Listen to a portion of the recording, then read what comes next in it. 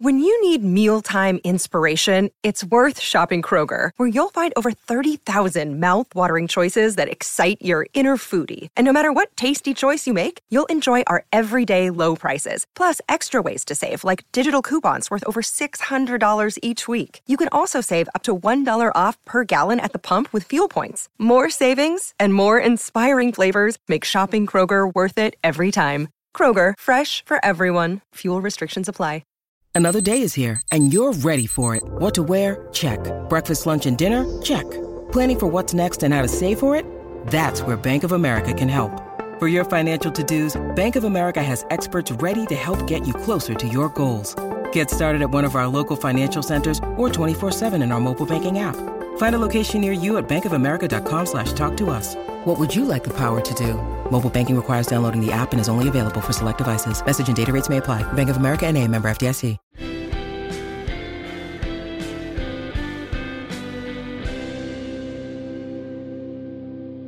I feel like for me, my major problem was always online dating. So I actually only managed 3 weeks of online dating because I just really struggled with it. And when I think back to the reason why I found it so difficult, I think it stems back to that fear of rejection and abandonment. So the idea that essentially you are disposable when you meet somebody and they decide that actually you're not exactly what they want, so they're just going to discard you and move on to the next person because it's so easy with online dating.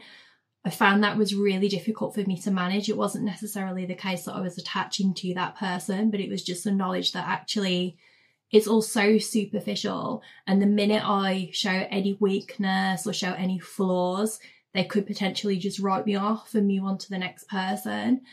And when you have BPD, I think not only is that a challenge in itself, but also it sounds really horrible, but it kind of cheapens your value in the dating market because you know that people are possibly less likely to stick around if they think that they've got to put any amount of effort in. And I think that just completely switched me off from it from the beginning. So yeah, I just think that it wasn't for me. I don't know if other people feel the same, but that fear of rejection, it just really enabled that. And yeah, that's why I just prefer to meet people in real life, although that is becoming more and more difficult. Yeah, I mean, I think online dating for me that's how I met my husband, so I feel kind of like I have mixed feelings about it. It does feel a little bit like you are up at auction, kind of like, who wants to take this home?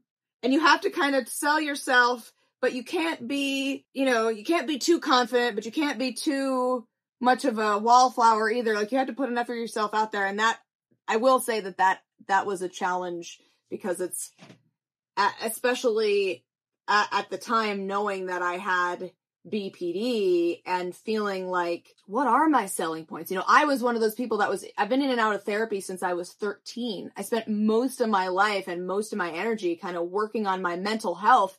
And so then at that point, it's like, what do I have to offer somebody? Like, actually, like, the reason that my husband and I started going out was because we both like sushi. We started out as sushi buddies because that was one of the things that we could connect on. I think it's hilarious, isn't it? There's such an etiquette and such a way of working with dating pics. Like, the whole dating profiles and stuff like that.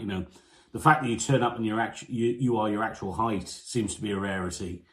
Apparently, I had one person thank me because I hadn't sent them a dick pic, which was a rarity. I didn't know that was was supposed to be. Apparently that's a lot of guys just send them out without asking. Something that I particularly find difficult with online dating is that, for me, I found men in particular, like as a gay guy, just really have a hard time with communication. And I think online dating strips away a lot of the things that I often rely on to assess how somebody's really coming to the table when they're talking to me about a specific thing, because I read people well when I'm sitting in front of them. Doesn't mean I don't ignore what I read. Sometimes that happens, right? And I ignore these glaring red flags. But I think online dating can be complicated because it permits people to present the best version of themselves or present the version of themselves that they wish to present. And I found a lot of people in general have an issue with direct communication. So they're not always telling me honestly what they think about something, and I'm left to figure it out, or they change their behavior and I can't easily ascertain why that's happened. And that just makes it, for me in particular, like just the mental gymnastics I have to go through all the time when I'm going into dating context because of that. It's exhausting. And because, you know, we are overthinkers, a lot of us, it just gets really messy, right? My brain's just constantly working 100 miles per hour, and I'm not even enjoying my interactions with this person anymore at that point. I'm just thinking to try to understand them. And I remember in like my most recent dating situation, that was something that kept coming to my mind so often, was like, I'm trying to figure this person out more than I'm just enjoying being with them. And that's a chore. It's exhausting.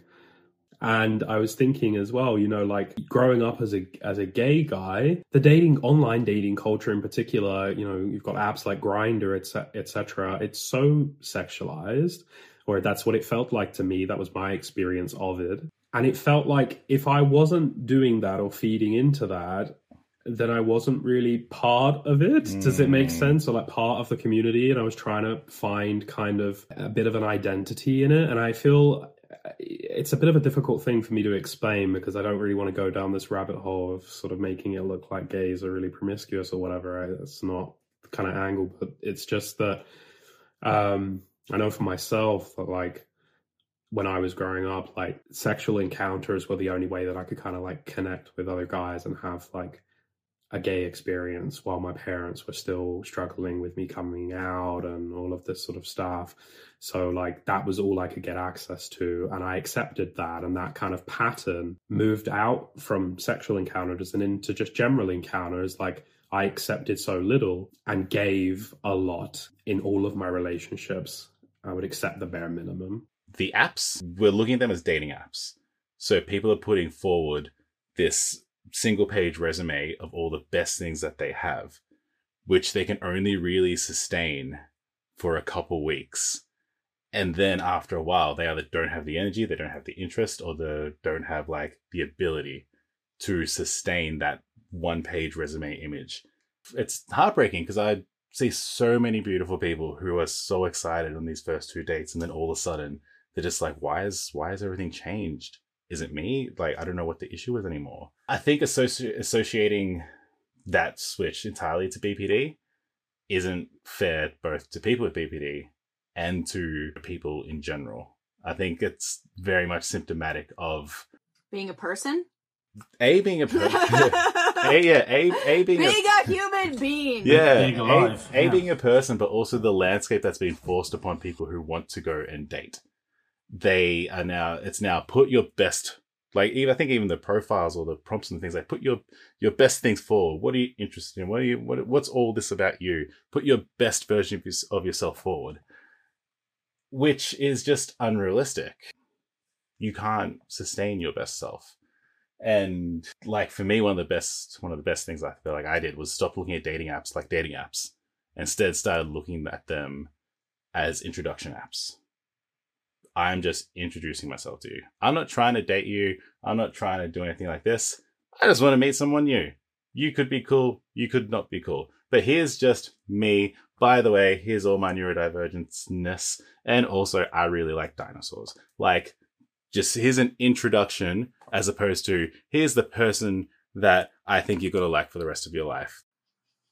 Well, thank you everyone so much for watching season 3 of the BPD Bunch. Make sure to like, subscribe, and turn on your notifications so you don't miss any updates. And we will see you again in season 4.